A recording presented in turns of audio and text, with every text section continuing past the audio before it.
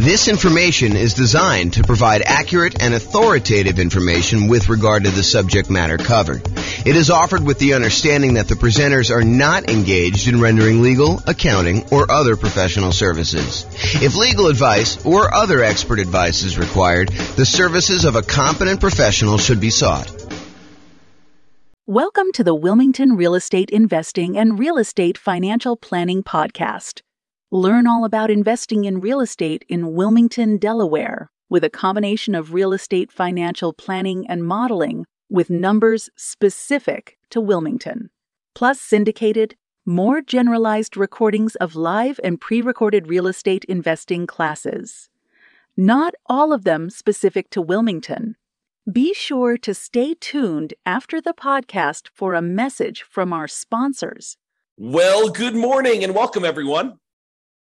This is your host, James Orr, with another really cool class today. Today's going to be a continuation of our series on how to improve cash flow.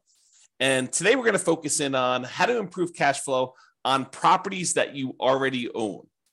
So this is the section of the kind of like infographic that we have where we talk about all the different things you could do on properties that you already own. So this is the infographic I was talking about. So I've broken it down by stages, how to improve rental property cash flow or cash now. And we've broken it down by stages. The first stage is when you're searching for properties. And we've covered that in a previous class. We're not going to cover that today. The next stage is when you're financing the rental property. And we've already covered that in a previous class. And that's the largest section of options that you have for improving the number of ways to kind of increase cash flow. The second largest is actually today. But financing is the largest group of that. And we covered that in a previous class, so I'm not doing that. We've also covered how to improve property cash flow when you're thinking about which real estate investing strategy you're going to use, whether you're going to do lease options or house hack or things like that, get roommates, change the term of your strategy or whatever you're doing there. So those are all the strategy ones. The improving the property itself is a class we have that's separate than this. Then we've done the one on how to market a property. We covered that previously. That was the last version of this kind of series that we did, is all the different things you could do while marketing your property for rent. Today, we're covering all the different things about properties that you own. And then the final one that we've yet to do is all the different things you do when you're renting the property itself. And so that's another pretty hefty list, which we're going to cover not today, but another class. So today, though, we're going to talk about all the different strategies when you own a property. And I've kind of broken this stage down into 7 different subgroups. And so the subgroups I have, which I'll go into detail in each one of them, is things where you're talking about refinancing or paying off loans, things related to taxes on the property, although I've broken out depreciation as its own kind of dealio because I think it's that important. Then we have another kind of like subcategory of all the different things related to insurance, things related to making payments on things related to managing your property, and things related to maintenance on the property itself. And then, of course, the depreciation one, which I've saved for last, but it's arguably one of the more important ones, especially for the next year or 2 or 3, when we have this kind of like bonus depreciation stuff going on. So let's jump right into the covered things. So let's talk about things you could do on properties that you own to improve cash flow related to refinancing or paying off loans. So I have 3 different options on here. The first one is refinancing to extend the term of a loan on a property that you already have. I think a lot of folks focus in on improving the cash flow on the property that they're about to buy. But sometimes it's about optimizing the properties you already own before you go buy the current property, because sometimes you kind of paint yourself into a corner where you can't do certain things after you buy the next property. So for example, from time to time, and I think that's going on right now, you are limited in the number of cash out refinances or even rate and term refinances, if I'm not mistaken, on properties that you own, if you own a certain number of properties already. So if you already own, let's say as an example, 10 properties, it might be really hard for you to do a cash out refinance on one of your other properties. You almost need to pay off a property first, get down below the threshold that the lender requires, which I think is 10, but go check with your lender to find out what the current rule is. And then you'll be able to do your cash out refinance. So you may want to apply these changes before you go acquire another property, which may or may not move you over the new limit or whatever the current limit is. And honestly, these limits can change. So you may think, hey, look, I'm good until I get to whatever it is, 6, because I'm doing these specific types of loans. And then once I get to 7, then I'll need to worry about that. But while you're in the process of doing this, the rules change on you. And now you have to be concerned when you get to 4. So realize you need to start thinking about this and planning for it in advance. So one of the things you could do in order to kind of improve cash flow, not just on the property you're buying, but your overall rental property cash flow picture, a more holistic view of everything, not just the one property that you're buying, because improving cash flow on your whole portfolio does help you overall, even if you're just optimizing for each one individually. Sometimes it makes sense to look back at stuff you've already done and improve on that before you move forward. Okay, so let's say you have a property and you've owned it for a while, you paid down on the property and the property value has gone up considerably. And you owe a lot less on the property now than you did when you first got the loan. So the payment was much higher because you used to have a higher mortgage balance, you used to have a higher amount that you were borrowing. And so the payment was based on that higher amount over a 30-year period. Now, 15 years into the loan, the amount you owe is much, much less, such that if you go and you just do a rate and term refinance or extend the term of the loan, is another way of saying that, you're not actually going to pull any cash out. You're just saying, look, I owe $100,000 on this $400,000 property. When I initially got the loan, it was $200,000 on a $250,000 property, but now I only owe $100,000. Now I want to go to the lender and say, look, I want to take this $100,000 that I owe, and I want to extend it out to 30 years now, where I only have 15 years left to pay it off, as an example. Now I want to say, let's extend it out to 30 years, which would reduce the amount of your monthly payment considerably, which could improve your cash flow. And that could be the difference between you being financially independent or not.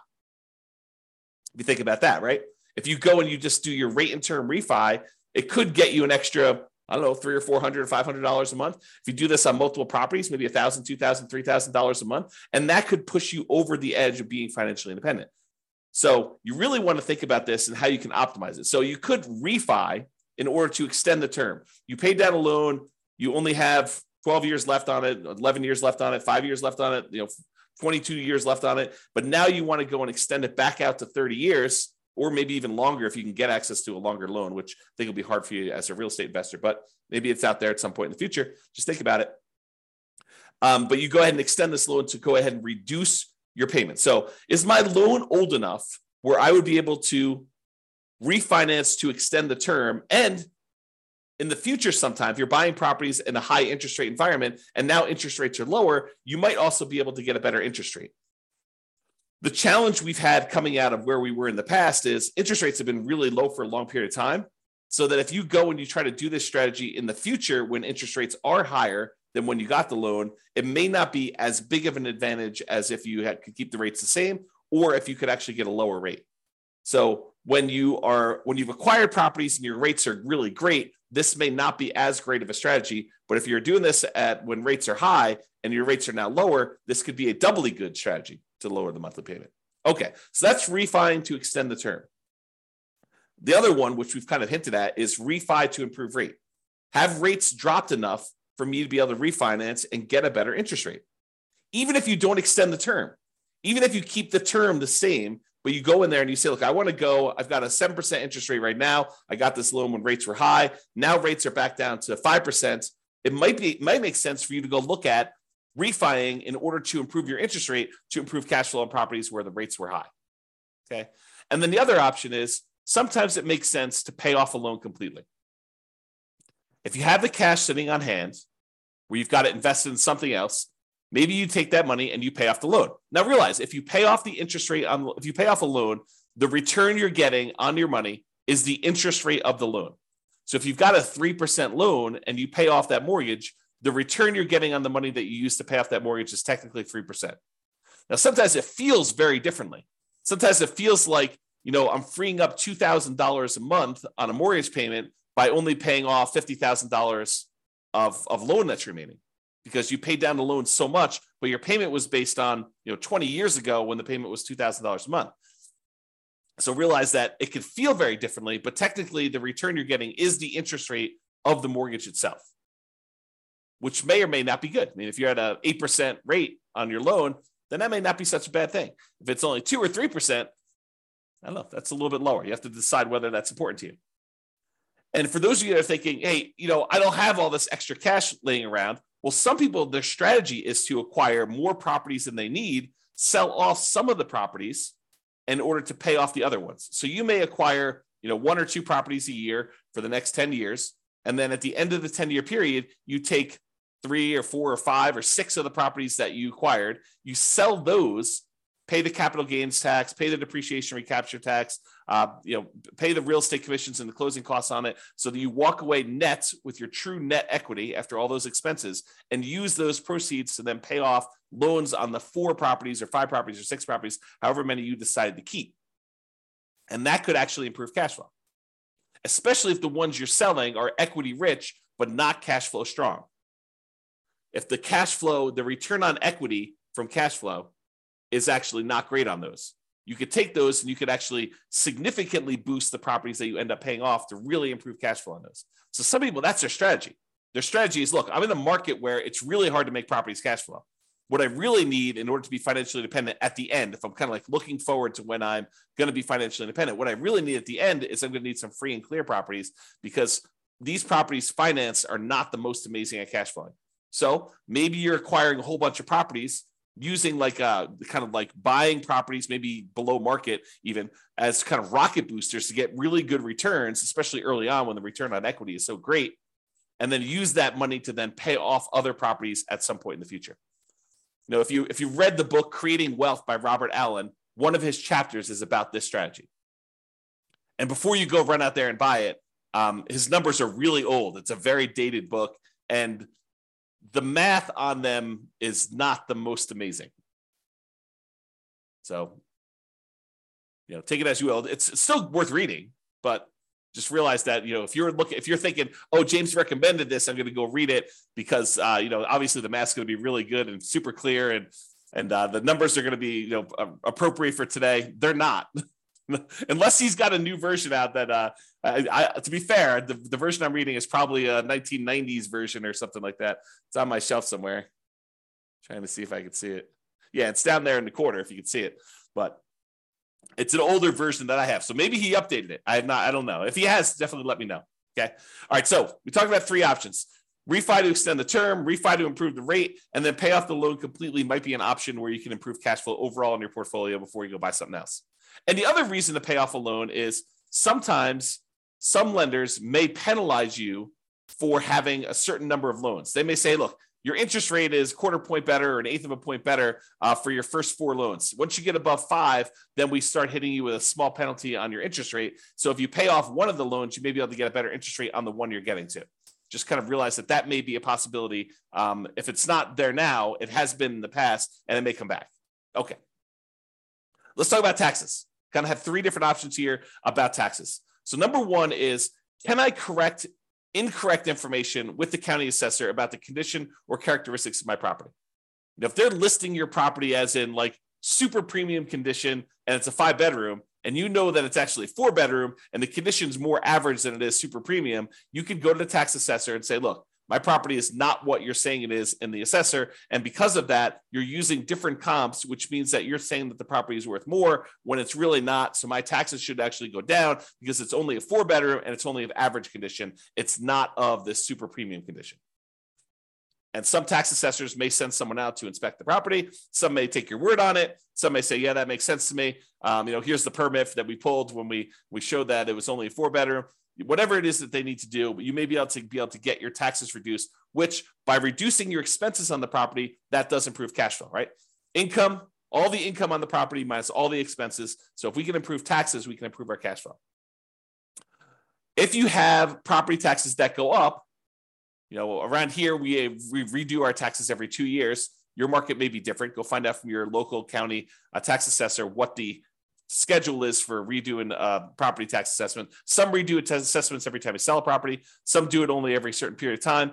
But if you go and you find out that they've raised your taxes and the taxes seem significantly higher than what you thought they should be, you can go and contest them in many markets and say, look, you're using the wrong comps. If you use the comps that I'm pulling here, my taxes are actually much lower than what you say they are. And they may or may not agree that, yeah, the automated system valued this incorrectly. We'll go ahead and make a change and you might save some money on taxes. Or they might say, no, the comps that we use are valid and our methodology is actually correct here and the taxes stay the same. Maybe you get some improvement, maybe you don't. I don't think it's a universal automatically granted, but you might be able to go and contest your taxes with a tax increase and try to save your money.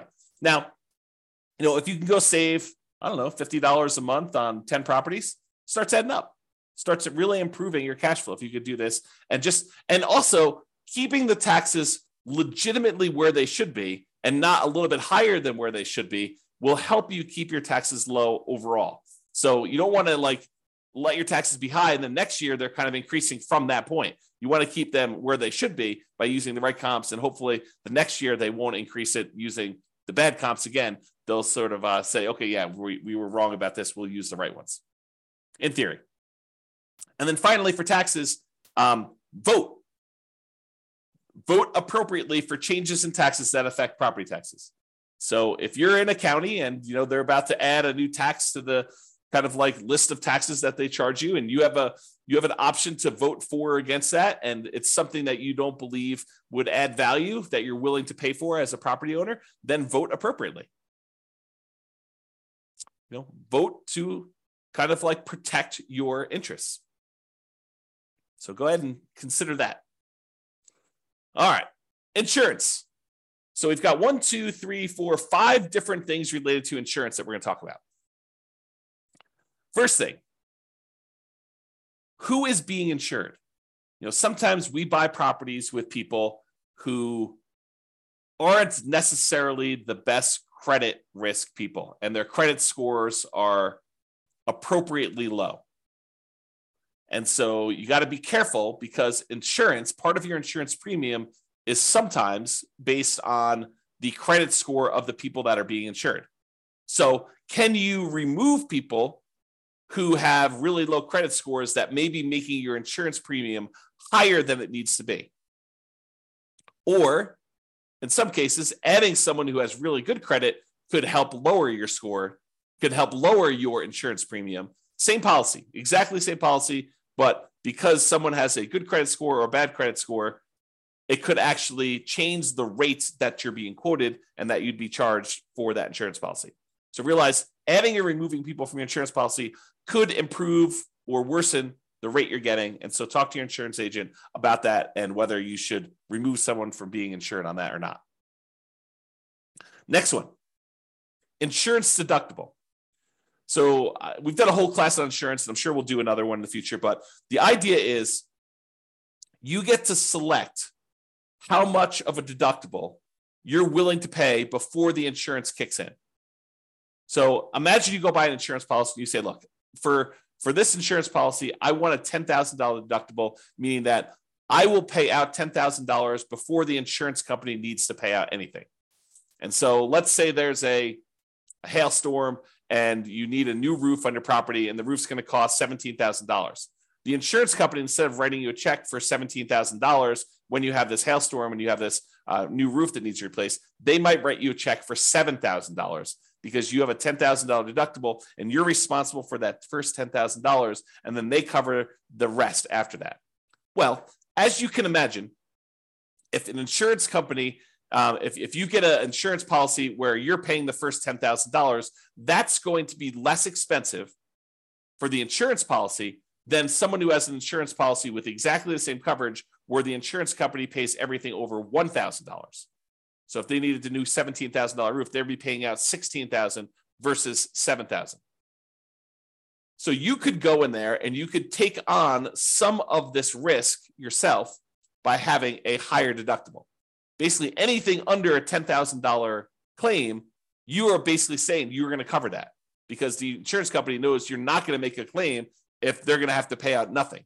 Well, you shouldn't make a claim if they're not going to pay out nothing, right? So realize you could adjust the deductible in order to change your insurance premium. Now realize this is putting you at a possible risk, and you need to weigh that risk and say, am I willing to take on that level of risk? And I think for me, it changes property to property. Like there are certain properties I have where I have much lower deductibles, and there are certain properties I have where I have much higher deductibles. Okay, but you have to decide what level of risk you're willing to take on yourself. Can I raise my property insurance deductible, take on more of the property insurance risk personally, and have a lower monthly payment for insurance, knowing that if something were to happen, I'm actually going to have a pretty significant hit to my cash flow because I'm going to need to pay out that premium upfront, right? You may be trading an improved cash flow now instead of having this risky, I need to pay $10,000, which is a lot of $100 a month in order to get caught up to the $10,000, kind of like deductible that you need to pay in. So you need to weigh those yourself. And you can find out the quotes for them. You could say to the insurance agent, I'd like to get quotes for me having a $5,000 deductible or a $10,000 deductible or a 1% deductible. They use the property value as a percentage. You can kind of get different quotes and find out what the policy is and see which one makes sense for you and what you're opening yourself up to as far as risk there. Okay. Next thing, shop insurance rates. Would it occur to you that sometimes an insurance company will price themselves very aggressively, very low, in order to acquire some business at one point in time, and then years later, they decide they want to move away from that particular type of business? And one of the ways that they signal that to the population is they start raising their rates to discourage people from using them. Is that possible that an insurance company could do that? So if you've had an insurance policy over time, even though you priced that out and it was super competitive 5 years ago, now 5 years later, the insurance rates may have gone up considerably such that it may not be competitive anymore, or other people may be much more competitive. They're wanting the business where this other company is sort of just humming along saying, now we've established ourselves, we've got a big enough group of clients, we don't need to be pricing ourselves very aggressively anymore. So we're just going to have what normal rates are, but there may be one or two or three other companies that are very aggressively trying to acquire business. And for the same exact coverage, the rates could be cheaper for one company to another. Also, the quality of the company, their service, their kind of like reasonableness in claims, their speed to pay, their kind of like denial of claims versus the acceptance of claims ratio, like all of these things can come into play where you may be getting a cheaper rate, but they may deny you if you really have legitimate claims, and then you got to go fight with them, versus another company, they may actually have a higher rate, but they're willing to, kind of like honor your claims without fighting with you as much. Just realize that there are differences that you might be paying for that may be hard to see. Even with the exact same coverage, it may be hard for you to see kind of those different things. So shop around, compare insurance rates to make sure that your insurance premiums are competitive. And it is important to make sure that you're getting apples to apples comparisons. You don't want to get, say, hey, what's the insurance policy on this property that I'm getting? Here's the address. And you go quote it that way, and 3 different insurance companies give you quotes, and they're all over the place. One of them's really high, one of them's really low, one of them's right in the middle. They could be giving you quotes on very different coverage. One could cover a lot of things. One could cover the bare minimum of things. One could cover you up to certain limits that are much higher. One could cover you to certain limits which are much lower. One could have carve-outs or exclusions. So you got to really read these carefully, and it's very hard to compare. At least that's what I found when I used to do this. My wife does it now, so I don't do it anymore. Okay. All right, so insurance coverage. Can I evaluate the exact property insurance coverages to make sure you have an appropriate level of coverage?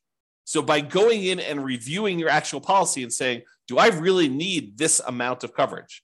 Or do I really wanted to have this particular coverage on this particular property. How come I don't have it? Maybe I should get a quote and increase my insurance voluntarily because it makes sense for you to have that coverage. So evaluating what property insurance coverages you have and make sure that it's an appropriate level for you. Now, what does that appropriate level means?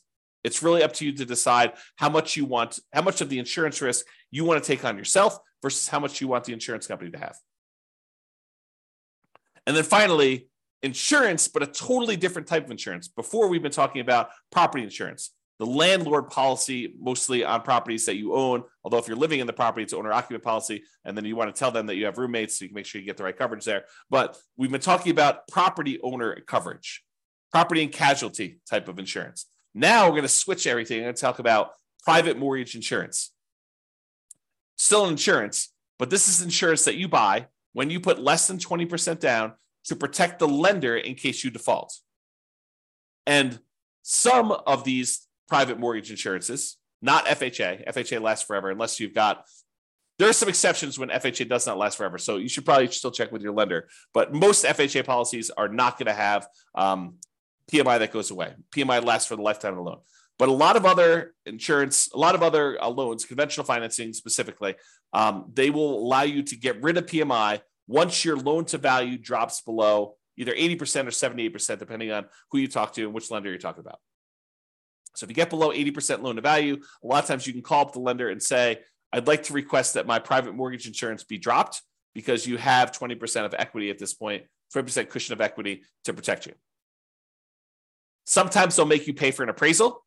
Sometimes they'll do a kind of like desktop market analysis to see if they believe that's true. Sometimes they might ask for a broker's opinion of price. But they will oftentimes check to make sure that's true, unless they're using the original loan value, the original property value when you purchased it, and you paid down the loan now below 20% equity, 80% loan to value. Then a lot of times they will automatically just exclude it from there without having to do an appraisal. But if you had a $250 a month PMI payment, which I don't think is out of the ordinary, especially for nomads, and now you can have that removed, that will boost cash flow by $250 a month, which can be significant. You do that on 3 or 4 properties over, kind of a 5 or 10 year period. I don't know, that could be pretty significant improvement to cash flow. All right, let's talk about making payments. And I don't think this really applies to mortgages specifically, although you'll find out from your lender, maybe they will do something with this, but sometimes you can get a discount for auto pay. I've seen occasionally like a utilities company where they say, look, if you're on auto pay, we waive the $3 a month manual billing charge where they send you a bill.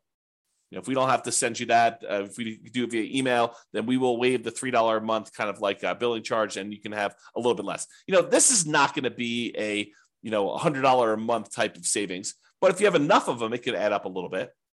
So can you sign up for auto pay on utilities or things like that to avoid a per bill fee charged by the utility providers or whoever the person doing the billing is? And then secondly, sometimes you can get a discount for early payments. For example, some HOAs will say, look, it's $600 a year if you pay quarterly, or if you paid all up front in advance, we do $550. And so you could save a little bit of money by getting a discount for paying things like HOA, or maybe your insurance will allow you to get a small discount if you pay all up front for the year in advance versus paying monthly. So realize that may be a possibility as well. All right, let's talk about property management. I'm going to give you 2 conflicting ideas right now because sometimes one's better and sometimes the other's better. So for example, you could self-manage the property, save the fee that you were paying for a professional property manager. You just have to keep up with the latest laws and the best practices and compliance issues and do the property management yourself. And some people on the recording listening to this were going to say, yeah, of course. I mean, that's easy. I'll just go ahead and do this. Why would someone pay a professional property manager when it's so easy to manage your properties? You just, you make a couple phone calls. When you have to turn the property over, it's not that bad. But then most of the time, these things are on autopilot, and I have very little things I need to do with the properties. They're almost like self-managing. Some people will say that. And then some people say, I never want to talk to a tenant. I'm an introvert. I have zero desire to keep up with all of these latest laws. I mean, who can keep track of all this stuff? Fair housing. I mean, that seems like it changes every other day. And, what are the best practices for managing my property? Starting, 15 days ahead of time, wait for the property to be vacant before I market it, starting 60 days ahead of time, what should I be doing for this? And, how do you keep up with all the changes for the leasing laws? And, how do you do all this stuff? And, can I commingle funds? And do I need to have a separate trust account and all that other stuff? I'm just going to go hire a professional property manager. They'll do it. I'm going to find a person who's really, really good, and they'll be able to go and do that. And I'm too embarrassed to go ahead and raise rents every year. A professional property manager will be able to do that for me. And so overall, I think the property management fee is going to be covered by the fact that they're probably going to increase rents when I wouldn't otherwise do it. And I think both of those are probably valid arguments.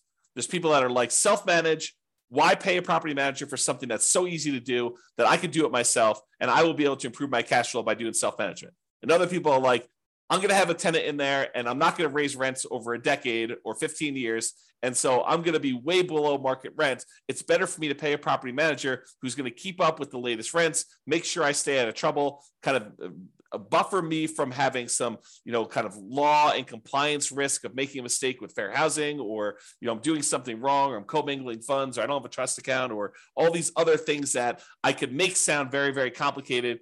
But, the people that are managing it themselves, they're like, yeah, it's a non-issue. So you have to decide which one of these makes sense to you. And I think that both of them could be right for different people. If you're wondering what I do, for many, many years, I self-managed. For many years, I self-managed with the help of a property manager. So I had a property manager doing some things, and then I've completely switched over now where I don't manage any of my properties myself. It's all professionally property managed. So that's what James does, in case you're wondering. Speaking of property managers, you do need to manage the manager. That's another tip on here. So can I review my property management statements carefully for mistakes? Property managers are human. They make mistakes. Sometimes a lot, depending on who it is and their policies and kind of like their team and who's doing stuff and how much turnover they have and a whole bunch of other factors that go into that. But sometimes property managers make a lot of mistakes. And so you sometimes need to stay on top of them. Well, you always need to stay on top of your property manager, but sometimes you need to do it more so than others. And that could actually save you. I mean, if you have a wrong bill and they accidentally charge you $1,000 for something that you didn't need to pay, or it was really a $4,000 bill instead of a $5,000 bill, and you don't catch that, that's almost $100 a month. That's pretty significant for cash flow. So take that into account. And then related to that, insist on best practices. Can I insist that my property manager utilize the best practices? Marketing early, way before the property is vacant. Raising rents with each lease renewal. Not just saying, hey, we got $2,000 a month last time, we'll get $2,000 a month this time. Making sure that they do rent comps and push the price if they're starting early. Can you insist that they have the best practices? Now, as a practical thing, you could try to do this, but as a practical thing, if they're managing 1,000 units and you've got one rental and you want them to change their policy and do something different just for you, do you think that that's likely? I will tell you from experience, it probably isn't likely unless it's something that is very reasonable and very easy to do. But if you expect them to change their internal policies to do something very different for you than everyone else, even though that may be the best practice, good luck with that. Now, change that up. You've got a property manager who has 300 properties under management, and you have 50 of them. You have 50 doors. Do you think you have some pull, some sway in getting something changed in their internal policies? I think you do. Okay, so take that into account. All right, let's talk about maintenance on properties. In general, I think it's better to maintain properties, keep them up to date, keep your tenants happy, reduce turnover. A properly maintained property should overall reduce turnover, and turnover can be very expensive. So maintaining your property, can maintain it to minimize the time between tenants. Another reason to maintain your property is then you have less to do when the property turns. If you know that you're keeping up on all the little maintenance requests that you get from tenants, which are legit, then when the property needs to turn over, you don't need to do all those things anyway. They're already done. They're already maintained. Okay. So can you maintain property to minimize vacancy, to improve cash flow overall? And then sometimes we're going to talk about quality materials. Sometimes it makes sense to use a slightly more expensive material that will last much longer than using a kind of like temporary lower quality fix to save a couple dollars up front. For example, in some units, it may make sense for you to do luxury vinyl tile or luxury vinyl plank, spend a little bit more money up front than to pay for low grade carpet that you know you're going to need to replace much more frequently than the LVT, LVP. Which, if you look at it over a long period of time, it looks like you took a hit to your cash flow. But if you figure out this lasts twice as long, but it only costs 20% more, then you should have reduced your overall expenses on cash flow over a longer period of time, not just in that first year when you took the hit on a little bit more expensive. Okay. All right. This is the last one. And this is really important because these could be big dollars. Depreciation. Depreciation is the tax benefits you get from the IRS for owning rental property. The basic idea is this, and this is all layman stuff. So don't go to don't go into your IRS audit and say, James explained it like this. So, they're like, who's James? who's this guy anyway?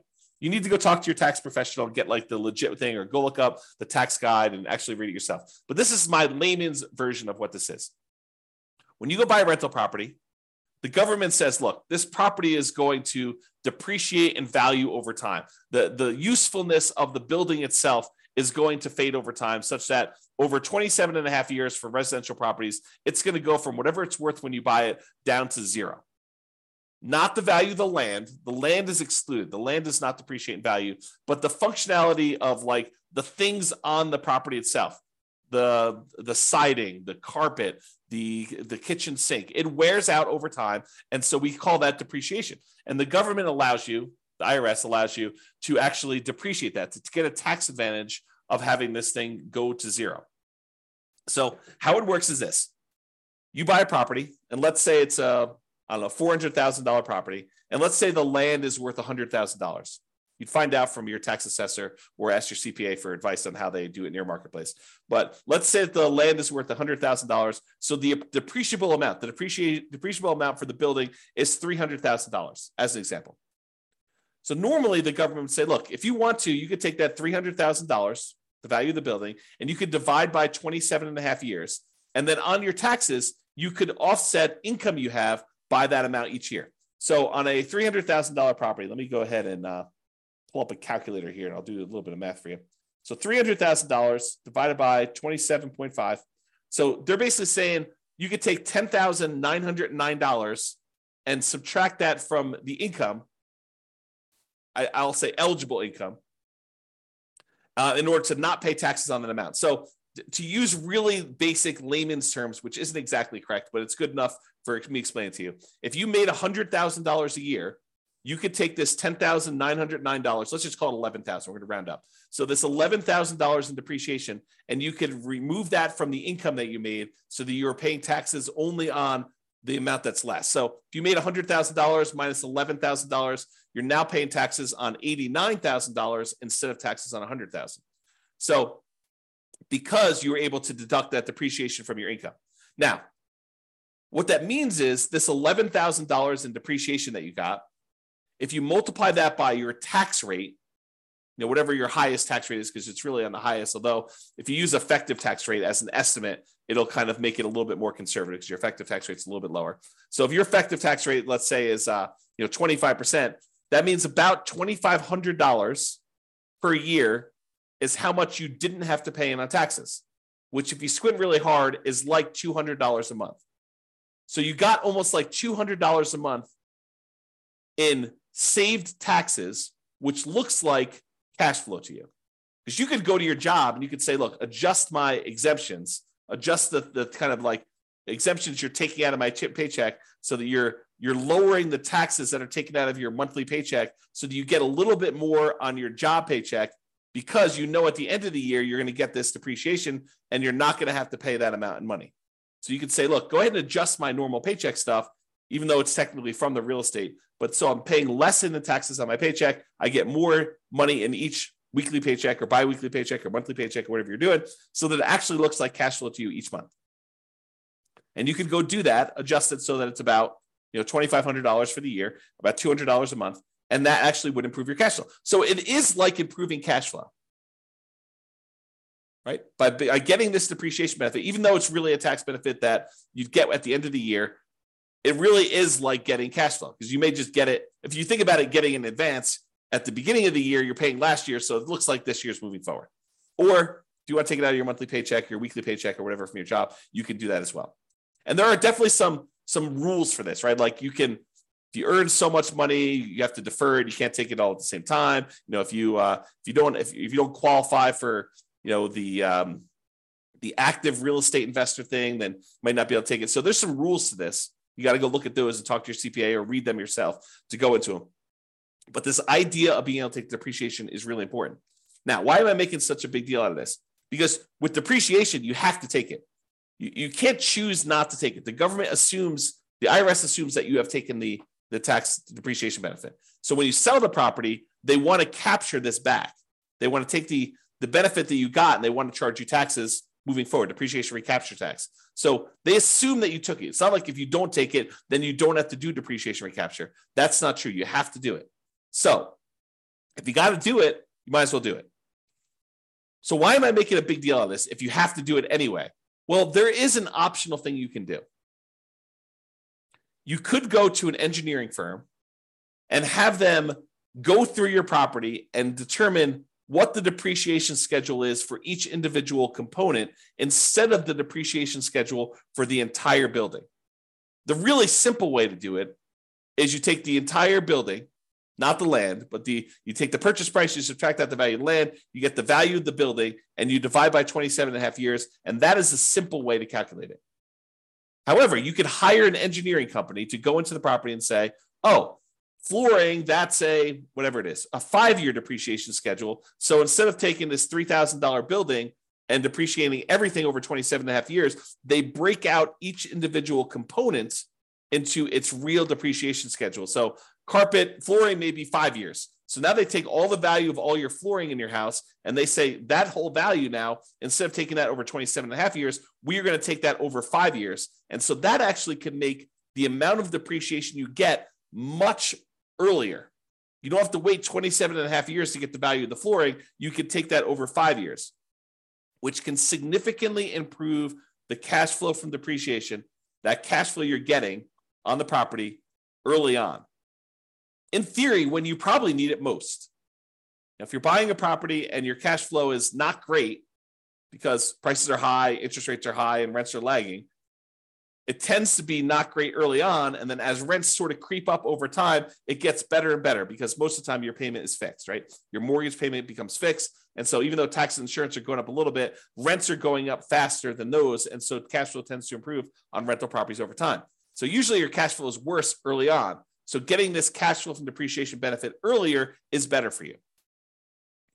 And apparently you could take some bonus depreciation, which I'm not a tax expert. Go talk to your tax expert about it. But you could take this bonus depreciation early for the next couple of years. So right now, your bonus depreciation percentage is 80%. That's in 2023. I'm recording this March 30th of 2023. And this year, according to tax code, you could take an 80% bonus depreciation. Next year, it's 60%. So 2024, it's 60%. 2025, it's 40%. 2026, it's 20%. And in 2027, there's no bonus depreciation. Now, it's possible the politicians will change tax code again, and they will bring back bonus depreciation sometime after 2027, or maybe even before, for all we know, right? This bonus depreciation idea has come in and come out of the tax code more than once. It's my understanding. So it's possible that it'll come back in the future, but right now, in this year, you get 80% bonus depreciation. So if you were going to go buy this $400,000 property that has $300,000 in depreciable amount, an estimate of what this bonus depreciation might be is somewhere between $30,000 and $45,000. Of course, you have to go and look at the actual property and have the engineering report done, and they'll actually do the numbers. But it's somewhere in the range of $30,000 to $45,000 in bonus depreciation, which before it was around $11,000 for the normal one. So the bonus depreciation just in that first year is like 3 times the normal. And if you're at a 25% tax bracket, that could be somewhere in the neighborhood of $7,500 in tax savings, which looks like cash flow to you. So if you could get an extra $7,500 that you didn't have to pay in tax, looks an awful lot like, I don't know, let's call it $650 a month.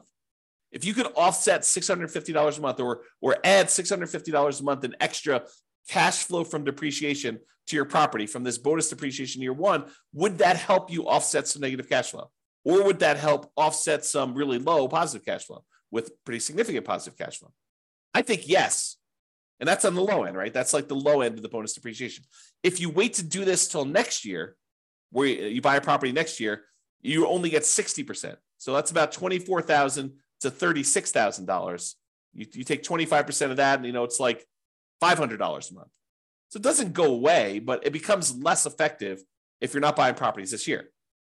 Now, in addition to that, you get this bonus depreciation all up front, but you also take the things like the carpet or the flooring rather, and the appliances and the cabinets and all that other stuff, and you kind of force that into a more compressed time period. You get additional depreciation over the next 5 years because that you've moved up. Now, realize this is not creating nothing out of thin air. You were going to get this depreciation benefit no matter what. What we've decided to do with this bonus depreciation and kind of like doing the components or the segmenting of different things into different time periods is you've moved the whole depreciation stuff up. You've time warped and moved the depreciation you were getting from being over 27 and a half years to now a lot of it gets focused in the first year and a little bit more gets focused in the years 1 through 5. But then the amount you get years 6 through 27 and a half is lower. So you're not generating anything magical. This is not like, poof, we've generated something that's out of thin air. We've just taken some of it and we've moved it all forward when, in theory, you probably need it more with negative cash flow on properties. And again, this is not something that you get for free. When you sell the property, they have depreciation recapture. Now, let's just very briefly talk about this depreciation recapture so that you don't get scared by it. Depreciation recapture is they're going to take the amount of depreciation you took on the property and they're going to multiply it by a tax rate. The max is 25% from what I understand, but the amount is really the amount of your tax rate. So if you're being taxed at less than 25%, they'll use that number. If you're being taxed at more than 25%, they will tax you at 25%. Now, you can delay or defer paying those depreciation recapture taxes, move them onto the next property that you're buying by doing a 1031 exchange. So you pay about $1,000. It could be a little bit more, it could be a little less, but you pay about $1,000 and you defer having to pay this depreciation recapture tax and any capital gains tax on the property that you're selling, and you move it down the line. And additionally, if you own this property long enough and you eventually die while owning the property, it gets passed on to your heirs, and the amounts that you have for depreciation, it goes away and it gets stepped up. You have stepped up basis. Okay. So realize that this is not like a real issue. If you have the depreciation recapture, when you go to sell a property, you just pay the tax as part of your proceeds and you'd move on. It's not a big deal. And you got the benefit early on. It's almost like, I don't want to say this, but it's almost like a loan from the government where they're giving you money now only to say you're going to have to pay this later by owning this rental property. Okay. So we talked about this bonus depreciation. If you buy a property this year, you get between approximately on a $400,000 property, it's going to be somewhere around the $30,000 to $40,000 gross depreciation benefit. Okay. And over the next 5 years, you'll get between $30,000 and $45,000 more. So you have to divide that number by 5, and then you have to multiply by your tax rate to get an estimate. So if you take like the total amount you're getting like in year one, you might be getting somewhere around $36,000 to somewhere around $54,000 in that first year. If you multiply that by your 25% tax rate, just to give you an idea of like what we're talking about, on the low end, it's probably around $9,000. On the high end, it's probably around $13,700. So somewhere around $800 to $1,000, maybe a little bit more per month in extra cash flow. Is that significant? Yes, very significant. So if you had a property where you're like, hey, I'm getting, negative $500 a month in cash flow because I'm putting 5% down and interest rates are really, really high and the prices have just run up over the last few years and rents aren't that great right now. They're lagging behind. I mean, they're up, but they're lagging behind a little bit from how much prices and interest rates have gone up. Will an extra $800 a month help you in the first year? Yes. Will an extra $1,000 a month help you in the first year? Yes. And in the second year, you're probably talking, this because you're moving some of the depreciation up there. You're probably talking about, let's see, on the low end, 30,000 divided by 5. You're probably talking like another, let's see here. Am I doing this right? Yeah, about $400 a month. Okay. So that's why this is important for improving cash flow. And you're going to want to talk to a CPA to understand this. And you're going to want to talk to an engineering firm that specializes in cost segregation. And one ideally that focuses on cost segregation probably for single family homes. This is really common in large commercial buildings, but it's less common, although it's completely usable in these smaller properties. There's just a cost to doing this. You're going to pay a fee in order to have the cost segregation study done, to have the engineering company go and do that for you. So you pay a little bit of money now in order to get your depreciation benefits early on. And with the bonus depreciation, it's probably worth it. Okay? All right. So that's it. In conclusion, optimizing cash flow is about maximizing income and minimizing expenses. And today, I think we focus mostly on minimizing expenses, all the different ways to minimize expenses on properties. There are things you could do on properties you already own that will improve your cash flow overall. And I think that's what we focused on. It's better to take a more holistic approach and optimize at the various stages rather than just sort of like willy-nilly saying, oh, can I get more in rent? No, I'm done. You really want to think about this stuff in a better way, more holistic way. All right. That's all I got for you. Hope you enjoyed it. This has been James Orr. Have a great day. Bye-bye for now. With home prices up, mortgage interest rates up, and rents up, but not quite enough to counteract the higher prices and interest rates, cash flow on rental properties in Wilmington is harder than ever. Book a call with the Real Estate Financial Planner to apply our proprietary 88 strategies to improve cash flow on your rentals. See the show notes for a link to schedule your call and improve your cash flow today. If you're a real estate agent, lender, or professional in Wilmington that wants to help our real estate investor listeners, consider reaching out to learn about collaboration opportunities with this podcast. We'd love to add more value to our listeners by having you assist our investors buy, sell, and finance their real estate investments. See the show notes to schedule a call to discuss collaboration opportunities.